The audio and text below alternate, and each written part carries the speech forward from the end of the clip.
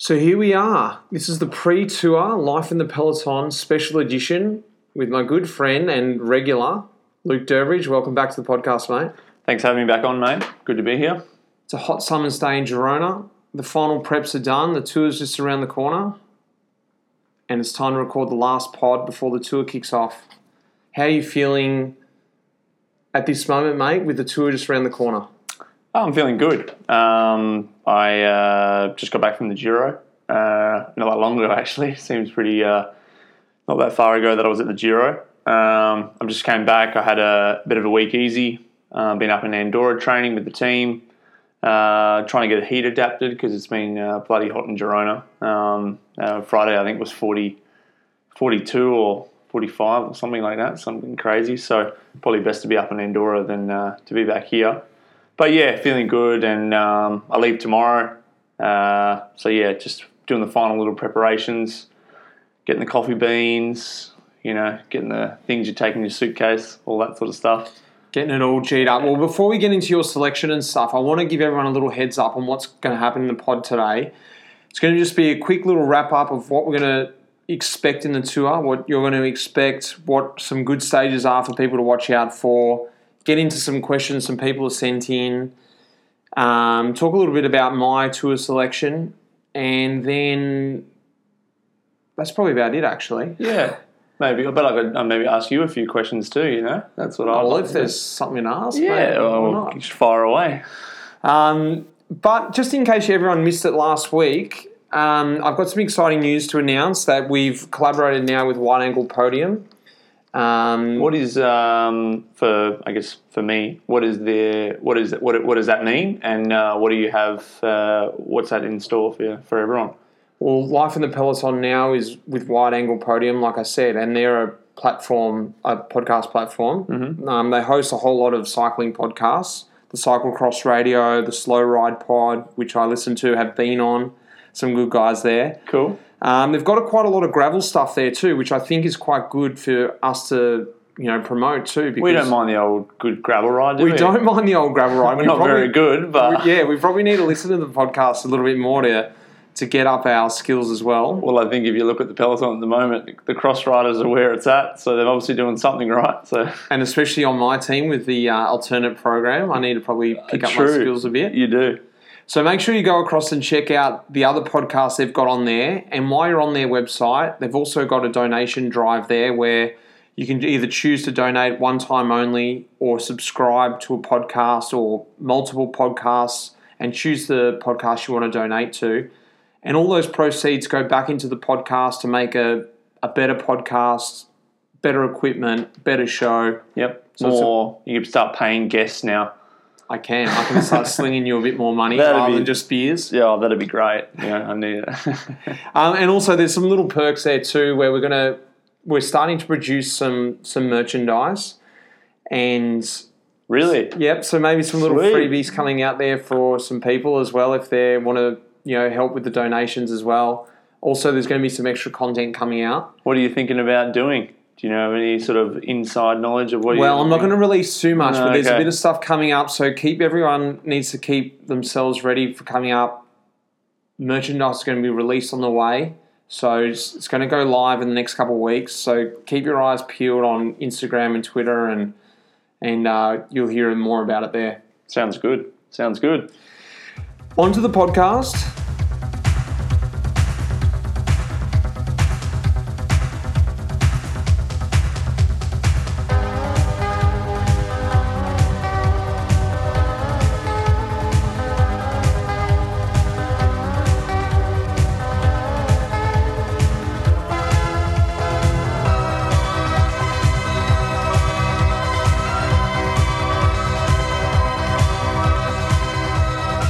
Firstly, what I want to talk to you today about is selection. The Tour de France,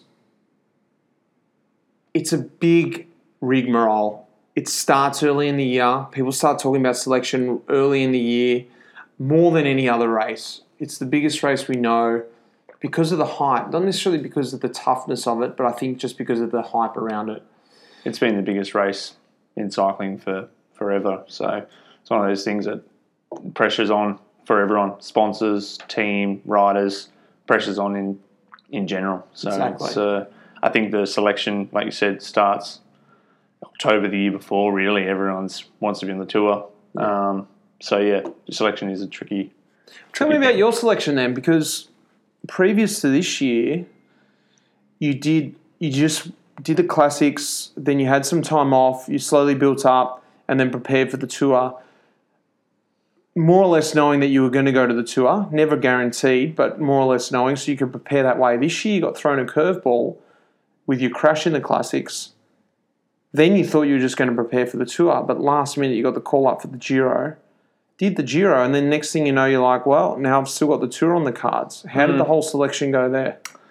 Well, what our team normally does is we sort of pick which it probably should happen for all Grand Tours, considering what happened in the Giro. I think we lost 2 or 3 guys in the week before, so that's why I wasn't even in the probably the 10 riders that was possibly going to the Giro. So the week before I got a phone call to go to the Giro. But generally what we do with the tour is we have sort of 10, 11 guys, and they pick a team of 8. And probably same with your team, you have your leaders, your core guys are definitely going to go. Who are they on? Well, for us, we have the 8s. We've got one of the 8s going for GC, Adam, and then you might have a few core guys around them. Is Simon going the tour? Simon is also going. Oh, yep. right. So both are going, but I think Simon's going in support for Adam. So you guys might have Uran, TJ. These guys are 100% going to the Tour de France, so they can 100% focus. But then the squad built around it are support roles, like you and me. We would be going there to support someone like Uran or Yates. So pretty much our role is to be in best shape as possible, and you could be best shape possible sunning your buns on the beach, or you could be best shape possible and be at the Tour de France. It's easy as that, because the team, within every team, they have their selection panel, and they try and choose the best team to support. So I think for the first couple of years I did the Tour de France, you're always umming and ahhing week before. I don't know. This year with the team's time trial stage 2 sort of leans more in my favour, because that's one of my specialties. So I knew when the tour had team's time trial stage 2, it's a big chance to give your GC guy as much time as possible. I kind of knew I was doing the tour, barring anything going wrong.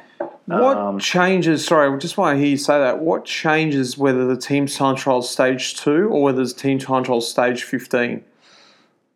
I actually don't know if they've had a stage team time trial stage 15. That would be quite interesting. I think they don't do it so deep in the race, because generally there's a few riders that have gone home, and it's a pretty big disadvantage if you have a team's time trial so late in the race. I want to look back. Like, do you remember watching it years ago, like US Postal, Team Mobile days? I don't think they were that early. I feel like they were like stage 10 back in those days. I don't know. I couldn't really tell you that. Yeah. Remember when like Zabriskie and that were in CSC? I don't think they were that early, were they? Maybe I'm wrong. I think they were always in the first week for sure. Last year, 2015, I think, we lost 2 guys. Another guy pretty much had a broken arm. I'd crashed. There's a few other guys, and we were already 3 men down, and we pretty much just took the stage as easy as possible. There was absolutely no chance we could do anything. Really? And because we had so much bad luck in the first 3 or 4 days, and we ended up just riding it. It was the first time I've ever gone easy in the team's time trial. We just rode to the finish. Pull the reins. Yeah, pretty much. Just don't miss time cuts. About it. I think that's why they do it so early. Even for me, I was like, just sort of thought to myself, was like, is that similar to the way your team would do selection as well? Well, this is the first time I've really put my hand up to try and do the Tour de France. Years before I had the Giro on the cards or had the Vuelta, was more than happy to have July to prepare for the Vuelta. But this year, early in the year, I said, if there's an opportunity, I'd like to ride the Tour. Something I'd like to do in my career. And I started that game. And It is a bit of a game, isn't it? is a game. It is a bit of a game. And everything you do, whether it's true or not, you start thinking, is this got to do with tour selection? You know? Yeah, even within your own teammates, things start to, Yeah, like, maybe I should be first across the line instead of him. No, but like, in the end, the short of the long story is I didn't make the team. Yeah.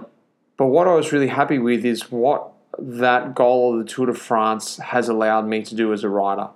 Yeah, well, as we were speaking just before the pod started about your new love of time trialling, which for me is a great thing. Now we have even more things to talk about, you know. Well, you've been my little mentor along the way because I figured, you know what, I've got all these great time trialists around me, yourself, Michael Hepburn. I thought, why don't I just pick these guys' brains rather than trying to work it out myself? Well, we've still been trying to work it out. Well, I can just get up to your level at least, and it has helped a lot. And that's what ended up happening is I focused on that for that same reason. The team's time trial stage 2, I thought, you know, if the team needs a bigger guy like myself, they might need a guy for the team's time trial. I'll make sure I'm really good at time trialing, and that could be a chance I could ride. And in the end, it didn't happen that way. They still had enough guys, but I was happy with what happened in that process in terms of I wasn't up there looking for the win, but I was certainly starting to get closer to the mix. So, well, your last 3 time trials, you've been in the top 30. Top 30, yeah. You know, before that wasn't a thing, was it? I just did what you said. I just took it as an easy day, and I just didn't even consider it. So that was my selection. But in answer to your question, it really did go right up into the line. Our team's only been announced 1 week before the tour. Yeah. I don't even know if it's been publicly announced yet. No, I haven't seen it yet. I don't know. No, breaking news here. Well, they only know that I'm not there, so we haven't released the pod yet. So just wait.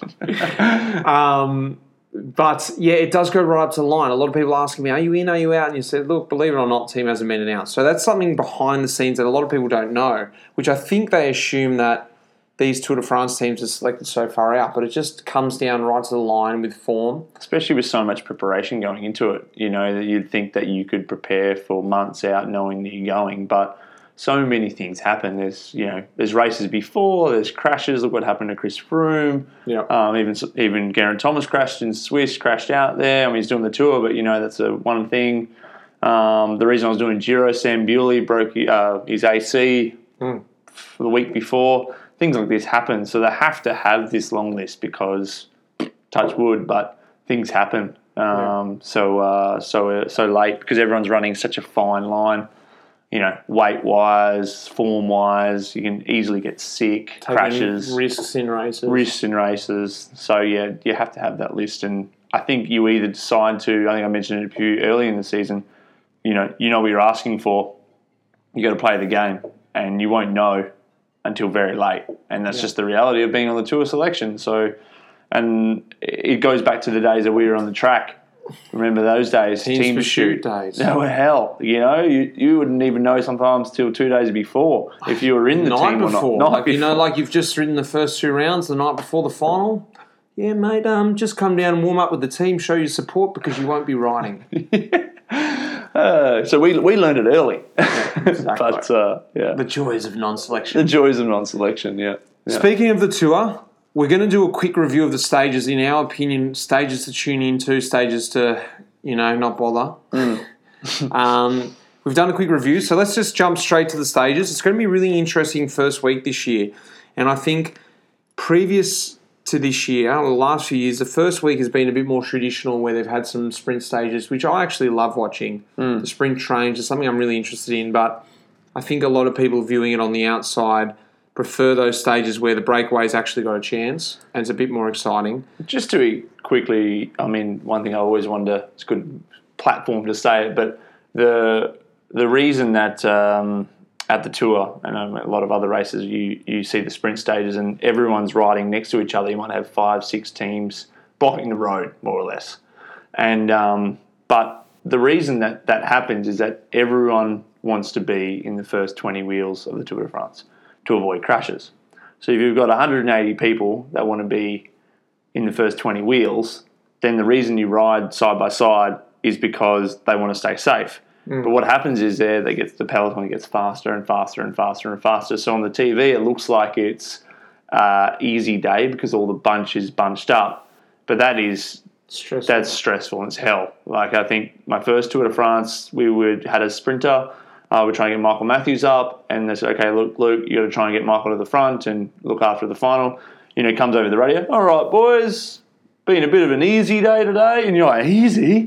What do you mean? We're going full tilt. But on TV, it looks like you're bunched up. So these are really stressful days. And I think I started to try and go to the front 60K out.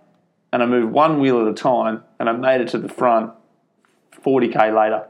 So I tried to move up. You imagine, see, like 60K. You tried to move up one wheel at a time, and you eventually got there, and you're like, it's like a breath of fresh air. As soon as you get the and we weren't even going back for bottles. We'd done this whole day, we hadn't even got a bottle, and we were taking Vittel bottles from the spectators, and the front line was passing it around, and people were just having little sips of water because no one All different teams. Was just taking a Vittel bottle, and because it was so hot, but no one had.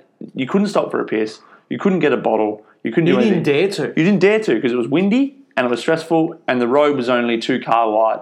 So you would just get a bottle from the side, and you would just go, oh yeah, okay, here you go, Sky, here you go, EF, here you go, and everyone was just having little sips of this water because you wouldn't dare go back.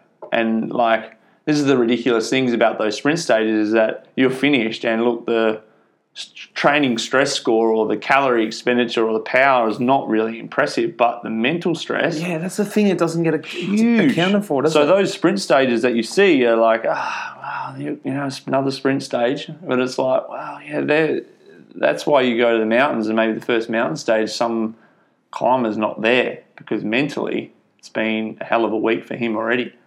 That gets very much underrated with Grand Tour GC riders, general classification riders, is that it's not the physical stuff. No. It is the physical stuff, but it's not only the physical stuff. It's the guys who can keep the cool head every day, All right, well, let's get into the stages. Yep. The first week is going to be exciting, like I said. Not that it wasn't before, but if you understood that stuff that Luke was saying, it was exciting. But if you didn't understand that, maybe it seemed a bit boring. So this year, I think it's going to be stressful, and also the parkour is also going to lead to an exciting racing as well. It starts at stage 1 already up in Belgium, riding over the Mer de Gerelsbergen, which we do in Tour of Flanders. Yep. A cobblestone climb, very famous from in the old days, it used to be the second last climb in the Tour of Flanders. Now we go over it quite early in the Tour of Flanders. But it's still a very crucial moment. In the Tour of Flanders? Yeah. Yeah, still very crucial. We also go over it in an earlier race, Het Nieuwsblad. Yep. Het Nieuwsblad, which is the second last climb of Het Nieuwsblad, which gives that feeling of Tour of Flanders, the old times. The old times, yeah.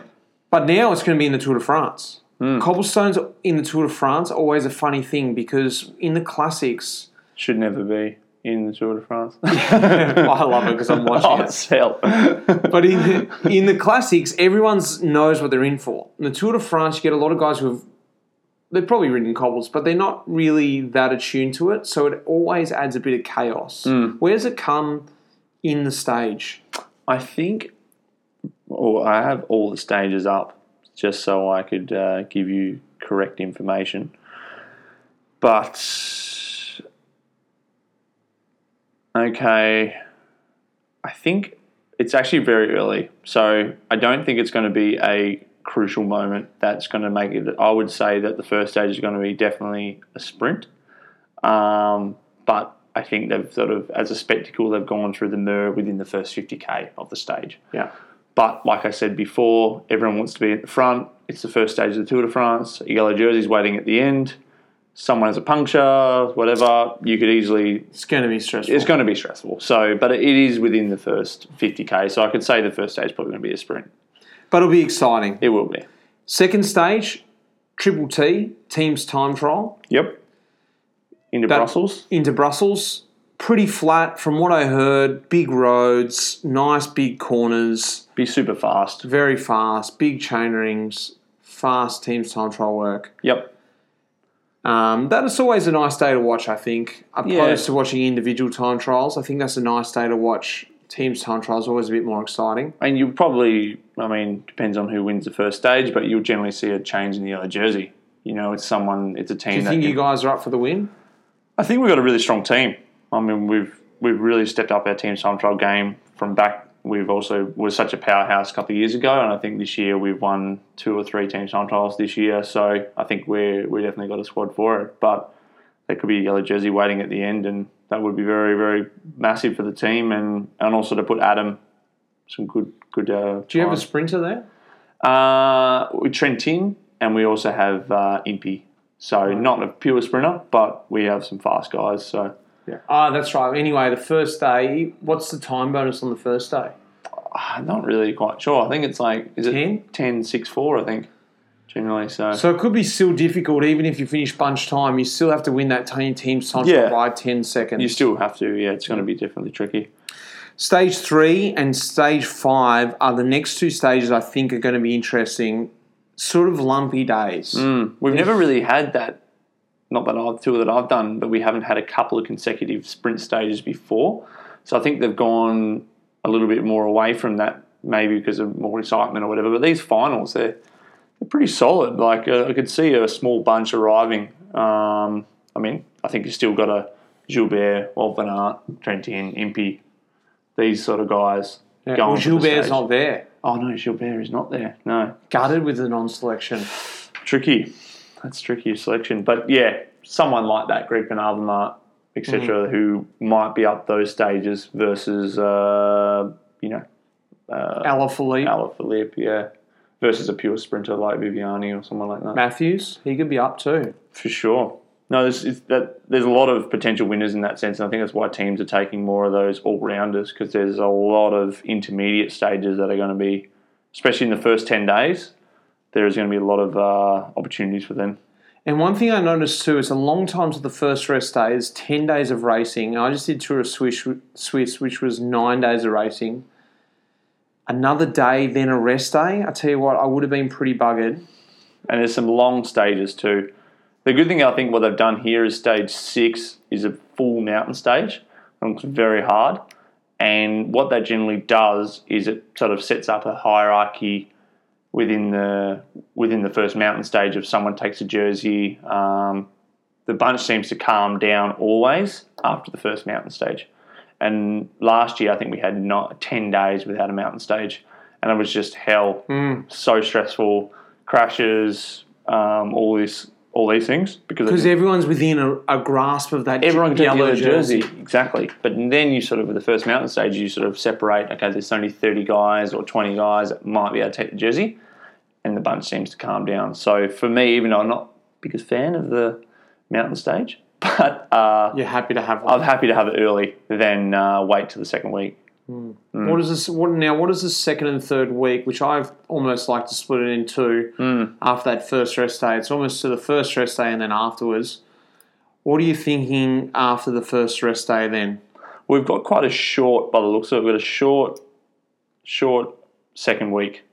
We're only talking 5 stages until your next rest day, and we've got 3 mountain stages, individual time trial, and a sprint stage. So that'll be brutal. Be pretty hard with 3 mountain stages, but it is quite short the second week. So I think you're going to have that really, really long fatigue in the first week. You get a quick, short week, and then you nearly see Paris. What are you thinking about that time trial? I actually haven't had a look at it properly. Like within my role, you don't really know if you've done a hell of a lot of work. Sometimes you might take that day a bit easy because hopefully if all things are going well, we've got Adam going really well, and I've got a lot of work to do still. So that's not for me. I might be taking it easy that day, but if I get an opportunity, for sure I'll go for it. That's sort of one of the things you take when the time trial's later than the first week. Don't really worry about it. Just wait to see how you go when you're there. Yeah, exactly. Yeah. What do you think about the final week there? What are the 1 or 2 stages that are sticking out to you that are going to be the typical stage 19, stage 20? What are you thinking? personally, what I think this year that the tour's done, they've done a really high altitude thing in the back week. In the last 3 stages, you go over 2,200 meters, which is something that the tour, it has done before, but you don't. We're racing. I think as soon as you go over 2,000 meters, your body changes significantly. We race to 1,800 meters, 1,700 meters quite often. Not saying that it's still bloody hard, but as soon as you go over 2,000, there's certain people that can cope really well. Colombians. I was about to say the Colombians. And I think we go to 2.7 one day, 2.6 another day, and 2.4. So maybe multiple 2.7? times. 2.770, I think, is the highest pass I've looked at here. So that's something that will make a big difference. You're already fatigued. You're in the last 3 stages of the Tour de France, and you're going to altitudes that you never go to. So that'd be very, very solid. Very, very solid. Well, yeah, that's a nice little wrap up because Bit of a wrap up. And obviously as we get more into it, we're going to get a bit more in tune to what's going on. But sitting on the outside, it's always difficult to predict stuff before the race has even started. But I think that first week, like you said, literally that first 10 days is going to be something really to tune into and see that jersey sort of changing hands for a little bit. Moving on, we've actually got some questions that people have sent in, and I think we'll just run through them and just give everyone a little bit of an idea of what's going to happen this year in the tour. You answer a few, I answer a few. Sure. You go. What do we got? What's your pre-Tour de France prep? And we sort of touched on that. This is from Nick's Rider, sorry. What was your Tour de France prep? Because, like you said, it's been changed from the Giro. But what have you done literally since the Giro to now? And the Giro finished 5 weeks ago? 4 weeks ago today, is it? I couldn't tell you. I think it must be about that. 4 weeks ago yesterday. 4 weeks ago. Yeah. My prep looks like week off. Yep. More or less. Move the body a bit. I pretty much eat and drink what I want for a week, and then I went to altitude. It's the easiest way to stay healthy and keep weight off. Mm-hmm. Pretty much what you need to do is really basic. You just need to keep your body moving. You have so much load from the Giro, and I finished the Giro not wrecked. So if you finish the Giro wrecked, you're pretty much pulling yourself out of hole for 2 weeks. But because I didn't finish completely empty, I could have a week off and then pretty much start back to training. And you just need to touch on each zone throughout the next couple of weeks just to sort of build a little bit of base, pretty much keep your weight off, touch on all the zones, recover as much as you can, make sure the body's moving well, get back to basics, eat well, good nutrition. Seems pretty simple, but you've got so much load in your legs, you don't need to do much, and you just need to absorb that. And if you go and do too much, you arrive at the tour too tired, and by the end of the first week, you're on your knees. I've done the Giro and the Tour twice before, back to back, and I've definitely got it wrong the last 2 times. Oh. So I'm hoping that I don't get it wrong this time. What's one thing that you've noticed this time you've done completely different than the other 2 times? Well, I think I finished the Giro too depleted, too tired, and didn't give myself enough rest. Yeah. I'm a fair bit older than I was back then. I think I was only 23. So I was like not really sure about my body. My body was doing all these different things, and I was putting on weight, and my nutrition was pretty bad. I was trying to diet pretty heavily, but I was putting on weight by dieting. Not just because the body was fatigued and protecting itself. Yeah, exactly. So now I think you got a good feel. You have to. There's no set plan. You have to be adaptable. So one day you wake up really tired, have the day off. Just because in the coach's ideal world, you need to do this, you don't do it. You just have to be in tune with your own... and listen. Yeah, exactly. That's so pretty much it. And then last week I've done a bit of intensity. Have there been any key sessions that you've sort of gone, I need to knock this out before I know I'm ready for the tour? Not really. Not something that you have to put so much pressure on. Oh yeah, I did a long TT. The But that's more because of my ambitions later in the year. I would like to go to the Worlds. So it's not really for the Tour de France, but I would like to go to the Worlds to do the time trial. So I did one of them. But, yeah. Anyway, let me hit you with one.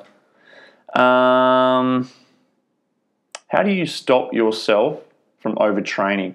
This is from Greg WA Dude. I think this is in general. Is it the coach or you sort of call it? I think it's back to what you just said then, is being in tune with your own body and knowing when enough is enough. And you've got to be really sort of honest with yourself there and make sure you're not being a slack bastard and going, you know what, I can't be fucked today. More or less. Or then on the flip side going, you know what, enough is enough.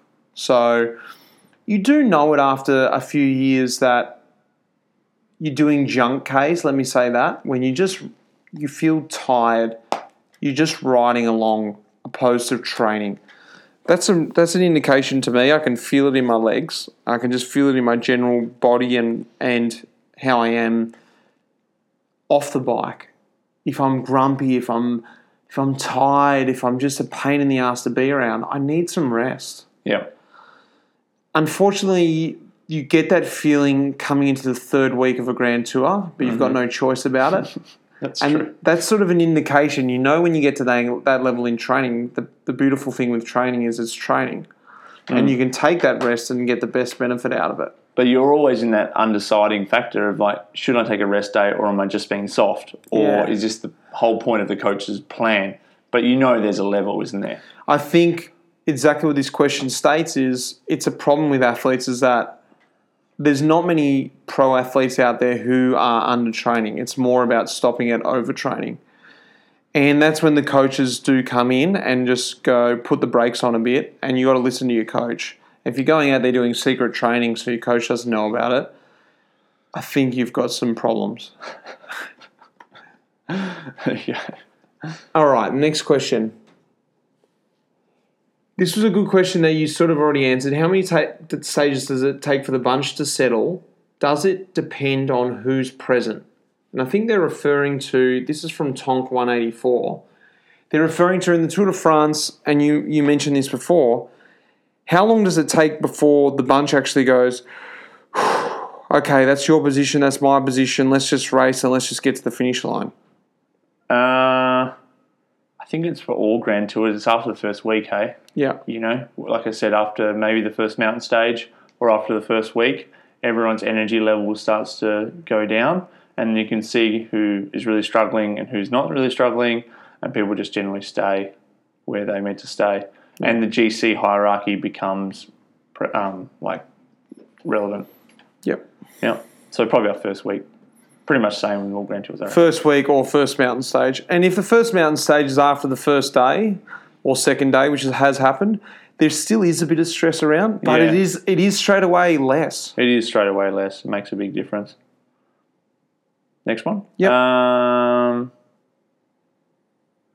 Can we get stats on Grand Tour climbs versus 10-day tour climbs? What's the pace like? This is from Blonde. This is something that both you and I aren't going to know too much about, but we still get a feel of it, of the smaller climbs that we have to get over. And personally, I don't think there's that much difference. I was about to say that. I don't think there is any difference. No. Maybe the one difference I feel there is in a smaller stage race, less days. Yeah. There's a few guys who are on the borderline of maybe getting over a climb or maybe not, still go for it. In a Grand Tour, they make that decision to go, I'm actually not a climber.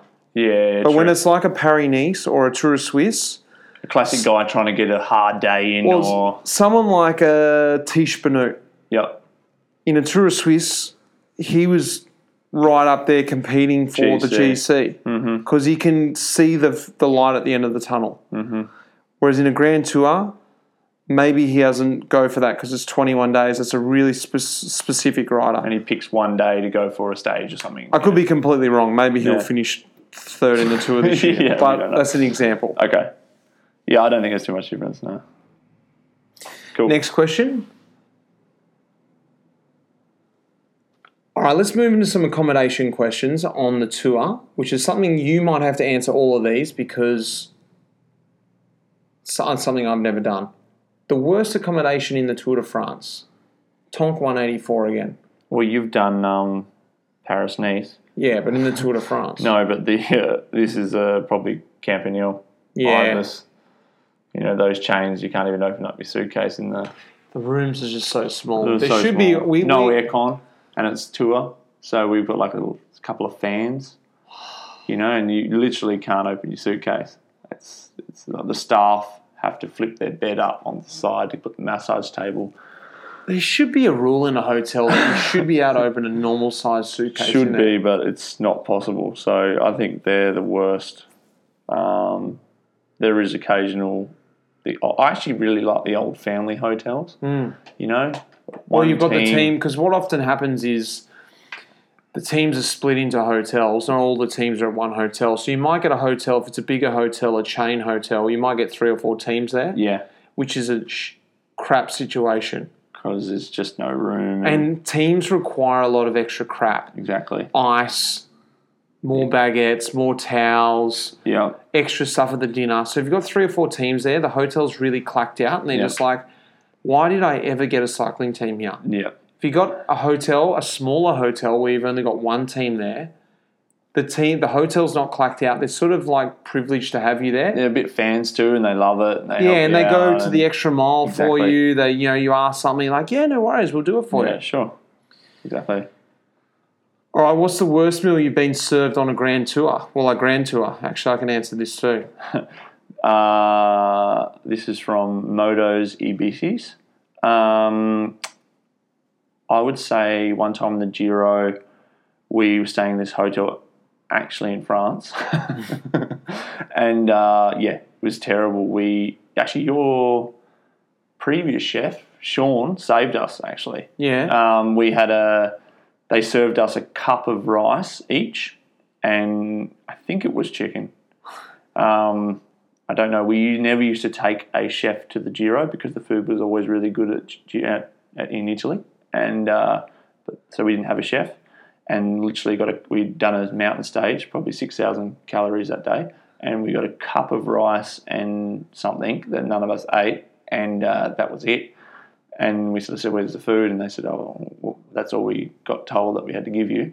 So they had nothing. So we were just sitting there like, "Oh, this is horrendous." Like we're trying to work out what we've got to do. We've got another mountain stage the next day, and Sean, the legend, sort of saw this. They had Garmin back in the day had a chef, and Sean cooked up a huge risotto, did some big steak, and just put it on our table. And look, we were an hour later than everyone else, but it didn't matter.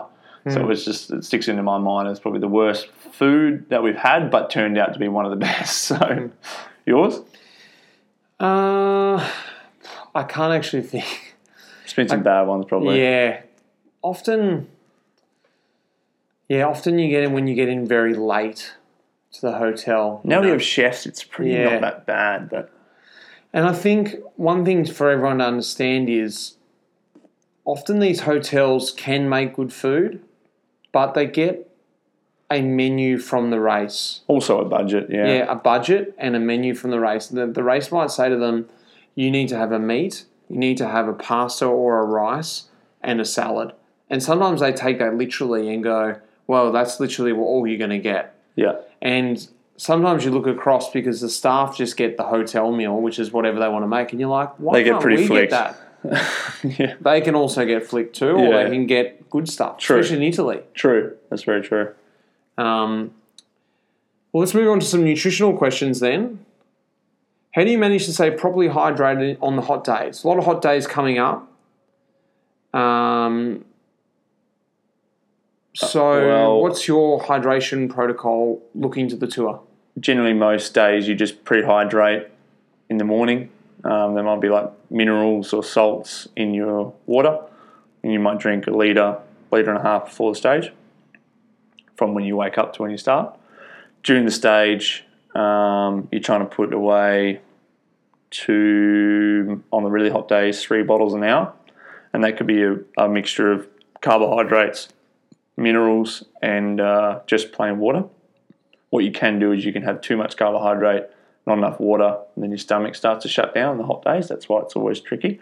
And then post-stage, I like to do the weigh myself in the morning, weigh myself after the stage, work out roughly if I've lost 2 kilos or 3 kilos or whatever, and then I'll try and drink at a minimum before I get off the bus 1.5 litres with some minerals and salts in it. And then if I've lost more than probably normal, I'd probably do maybe another one before bed. But yeah, I mean, we're pretty onto it now, team doctors, team nutritionists, to making sure we're keeping hydrated. One extra thing that we do is that we have our urines checked in the morning. So yeah, that's true, yeah. Do a little urine pot, and it sounds disgusting, but the doctor just checks the density of that, and if overnight... What is the range that you... I'm always normally... Look, I call it 10, but I think it's like 0.001 is the density. Okay. And if you're like... Above that. Yeah. If you're above... I think if you're above 30... That's detrimental. Yeah, not detrimental. I think it's like, okay, you need to start drinking a fair bit of water before the stage. Sure. But I range between 10 and 20. Okay. For anyone who doesn't know out there, these values are going to mean bugger all. But all pretty much they do is they just check the density and just see like, okay, you're pretty dehydrated. You've still got a few hours because the stage normally doesn't start till the 12 o'clock or 11. So you've still got a few hours in the morning and take a bit more care about getting some fluids in before the start of the stage. Yep. How about this one here? To what extent are ketone drinks used in the peloton, and do teams use them during the Tour de France? And this is from Vidaphone. I know that I think Sky were using some ketone stuff. I've heard rumours about them, and there's new drink out now, bloody expensive, but don't really, not within our team. No, our team also, look, and I'm, like I said, not that I know of, that our team's using them. They might introduce something at the Tour, I'm not too sure, but as far as up to this point, we're not. I don't know too much about them. I know that they are being used opposed to previously. Ketone drinks were used to help use the metabolism of fat for energy. Yep. And I've heard now that they're using ketones to help with recovery, that the body at the end of the day when it's recovering when it's been, depleted, it uses, muscle, it's stress on the muscles. And if you have ketone drinks, this is very rough, someone's going to prove me wrong here, but this is just what I've heard, that you have a ketone drink to help recovery, that the ketones that your body normally produces, naturally you put them in synthetically, and that then stops that triggering of muscle breakdown. Interesting. Let's not talk about that too much because we're going to butcher it. Yeah, it's true. Okay, so then let's move on to recovery stuff. What do you do for efficient recovery when you're riding stage races? What are some things you do when you get straight on the bus? You spoke about the hydration. Is there anything else you have when you first get on the bus? Yep, we just have pretty much carbohydrates the go-to. Your body's been so depleted, and the quickest source of fuel is sugar. So I'll have Fanta straight away. Oh yeah. After a stage, and I'll probably keep it pretty low in terms of just no protein or fats, etc. like that. And I'll keep it like pretty high base sugar in the first hour. No protein shake when you get on? Nothing, no. Because I feel that, one, your body won't use that protein because your body's in such a high metabolic state that I feel you just need the glucose to go straight in. Mm-hmm. So I just keep it pretty... and also your stomach sometimes straight after a stage, you don't necessarily feel like a big pasta feed with some egg and tuna or whatever protein you want to choose, yogurt, etc. So I just keep it pretty low in terms of protein and fat, and just keep it solely glucose based. That can be biscuits and chockies and all the fun stuff that you can get away with because you've done 6,000 calories. And then after that first hour, then if we're still on the bus, go and have either your protein shake with some pasta or sit down to a good meal. Yep. Yeah. What about other recovery methods apart from diet? Do you do anything else on the bus, travelling back to the hotel? Well, hot stages, sometimes we have like a slushy machine to Yep. get your core body temp down. So we have like a cold drink, ice slushy. And that's also got the glucose in it. Exactly. Pretty much just try and get your body core temp down as quick as possible can aid recovery. One thing I do on the longer transfers, I've started doing it now because you get there so late, they've started flicking the massage, so saying, you know what, I'm not going to get a massage because I just want to have a normal Because sometimes dinner. you get to the hotel 10 o'clock sometimes. And you're just like, you know what, by the time I get a massage, it's 11, I want to have dinner, that's going to be 12, then I want to have digest a bit, Yeah. it's 1, watch a movie, it's 3. 3, and then stage starts, you get up at 4. But you know what I mean? So Yeah. what I've been doing is we've got these recovery boots. They're sort of like, the brand's called Normatec. Oh, yeah. Compression boots. Yeah. And I use them on the bus, which is sort of like a flush. It's like a massage. They compress on your legs and release. And you do that for an hour on the bus. Get into the hotel. Might have time for a quick check from the chiropractor. Yeah. Then go down, get some dinner, and then just get to bed, actually. Because the biggest thing you can do is actually just to refuel Yeah. versus the massage. I love the massage time for, Mentally relaxing switching and off, yeah. Probably the best thing you can do is to get nutrition and I think 2 things, the nutrition and sleep, true. you know. Sleep is the biggest performance enhancer you can do. You're right, mate. All right. Is there this is in terms of other riders in the peloton.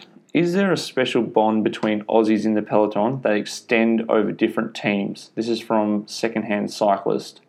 Well, I guess doing the mateship that we have, I guess it's true. But what do you think?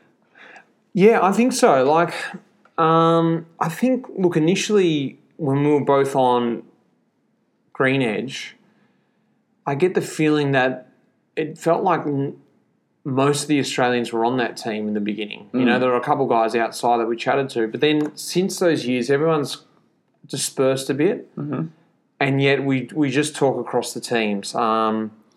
There is a special bond between the Aussies. You know, once everything calms down and the breakaway's gone, you sort of find yourself migrating back to your friends, which are generally Australians, and just having a chin wag and then getting back into the racing. Yep, for sure. What languages are spoken in the peloton? Does this affect communication? How do you communicate tactical instructions without other teams hearing? Pomme de terre. This is from Pomme de terre. Yeah, I think probably the biggest language in pelotons now is English. Yeah. If you're on a team that's not English, then you need to obviously learn that language. That's also tricky for Aussies to go to, say, a French team or a Spanish team because they speak Spanish on the radio or they speak French on the radio. We all have different channels that we're on, so you can't hear another team. But what about if you're riding along next to someone and you're saying, okay, we're going to attack on the hill at kilometre 60? Yeah, you keep it to yourself. Yeah, but how do you do that? Well, you either say on your own radio. Yeah, but I mean, you're riding next to me. Oh, I could hear you. well, then you've already heard, haven't you? Yeah, but how would you do that? Well, either you go back to the team car and have a private conversation, or you try and find somewhere discreetly to say it. There's not really a way around. Yeah. You could still hear me, I guess, but Yeah. I don't think it makes that much difference, really. I think, yeah, in that case, when you're saying something so specific like that, you would go back to the team car. Yeah, the team captain. Or you would just get there would be a plan from the stage. bus, Yeah. and you might be like, can you, in the team radio to the DS, the director sportif, can you repeat this morning's plan on the radio to everyone, please? Yeah. And then that plan might go through the headphone and everyone would hear it then. I mean, if I'm moving up in the bunch and I see a rider in front of me and I know he's from France or from Spain or whatever, I'll choose his language to let them know I'm coming past. Yeah. You know, and if Italian's in front of me, occhio, Yeah. which means I'm coming past, you know, pay attention, you know, just so they can trickily, you know, find that out. So you're saying, excuse me, or move. It doesn't make any sense, you know. Most of them speak English anyway, but I will choose that. Exactly. And you tend to, I find you tend to speak a bit more of the language of the country you're racing in. That's very true. Yeah. All right, some random questions now. Let me hit you on. What are some of the strange, unusual items you have seen your teammates pack, and the worst thing you've lost or left behind at a Grand Tour? This is from Jethro Nagal. So, strangest things. I remember Chris Yule Jensen has this mat. I think you've got one now. yeah, the acupuncture mat. Yeah, it's like a nail mat. It's like you lovely and roll out horrible. this mat. It's like got upside down nails in it, and you lay on it. Remember those pictures of people laying on nail beds? It's like that. What is it? Yeah, it's basically that. It's super, super solid to lay on, but it's like sort of meant to stimulate all the nerves on your back and relax it. But I really rate it. I think it's a great thing. But yeah, I guess that's one of the weirdest. I was saying because I roomed with Chris in the Giro too, and we both had our unusual mats laying on them. So On the bed? on the bed, yeah, you do it on the ground, you know about it. Oh, yeah? Yeah, you got a little bit of cushion underneath because if you don't have any give, it'll give you some damage. What is the worst thing you've left behind though? At a Grand?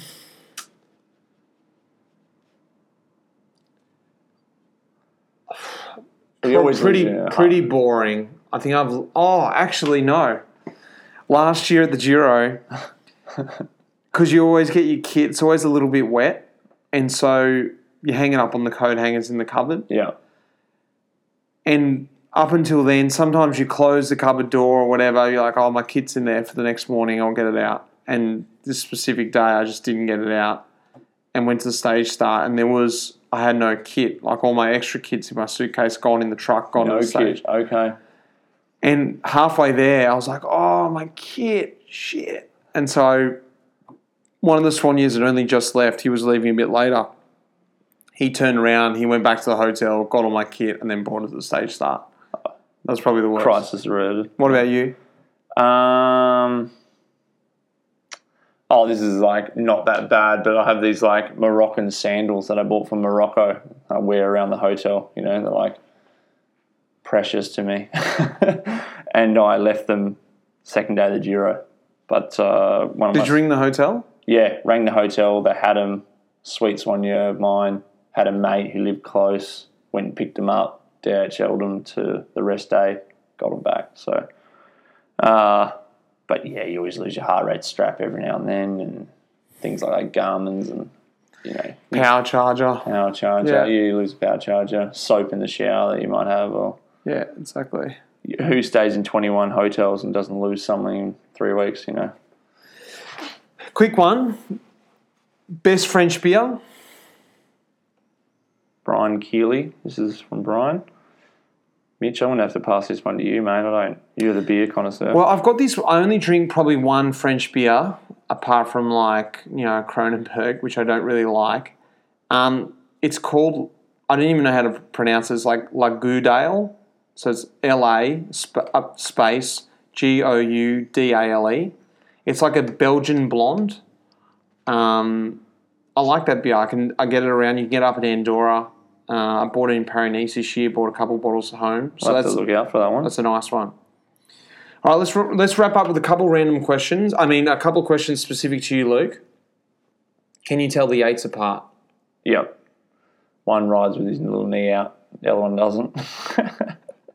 Adam's got a nasty little cut from San Sebastian that you can see, and no, you can tell them apart. But they are different. They look different to us now. You know them. So yeah, it's easy enough for us. But early days, we thought we could probably do one Grand Tour and only announce one's doing it, and then one does the first week, one does the second, and no one will even know.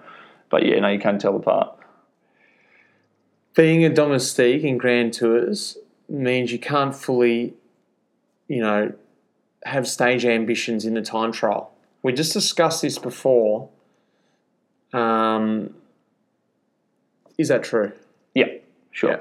Yep, it's true. You potentially can't go full in TTs because you're doing your job, which is why you're in the team in the first place. So you bury those ambitions early, and if you get the chance, you go for it. We just have to be mentally prepared for whatever the team wants. And, it is what it is. Hobbies outside of the peloton, Durbo? It's from Garth Bailey. Sorry, I haven't been reading people's names out. Hobbies outside. I have electronic drum kit. I give a bash every now and then. Like to do just heaps of extra stuff. Play wall with you guys. October's the best time to do those hobbies. Mm-hmm. Drink a few beers. What do you do in the hotel at night? That's a question from Mitch Docker. Life in the Peloton. I really like looking at real estate. There you go. So, realestate.com in Australia, I'm often on that, just looking at properties just because something that interests me. I've grown up with that. My parents have done up houses as a kid. So I really just get online and zoom in and have a look at different areas and what's going on. So, I don't know, things like that. Keep up to date with what's going on in Australia. Listen to Triple J in the morning, things like that. You?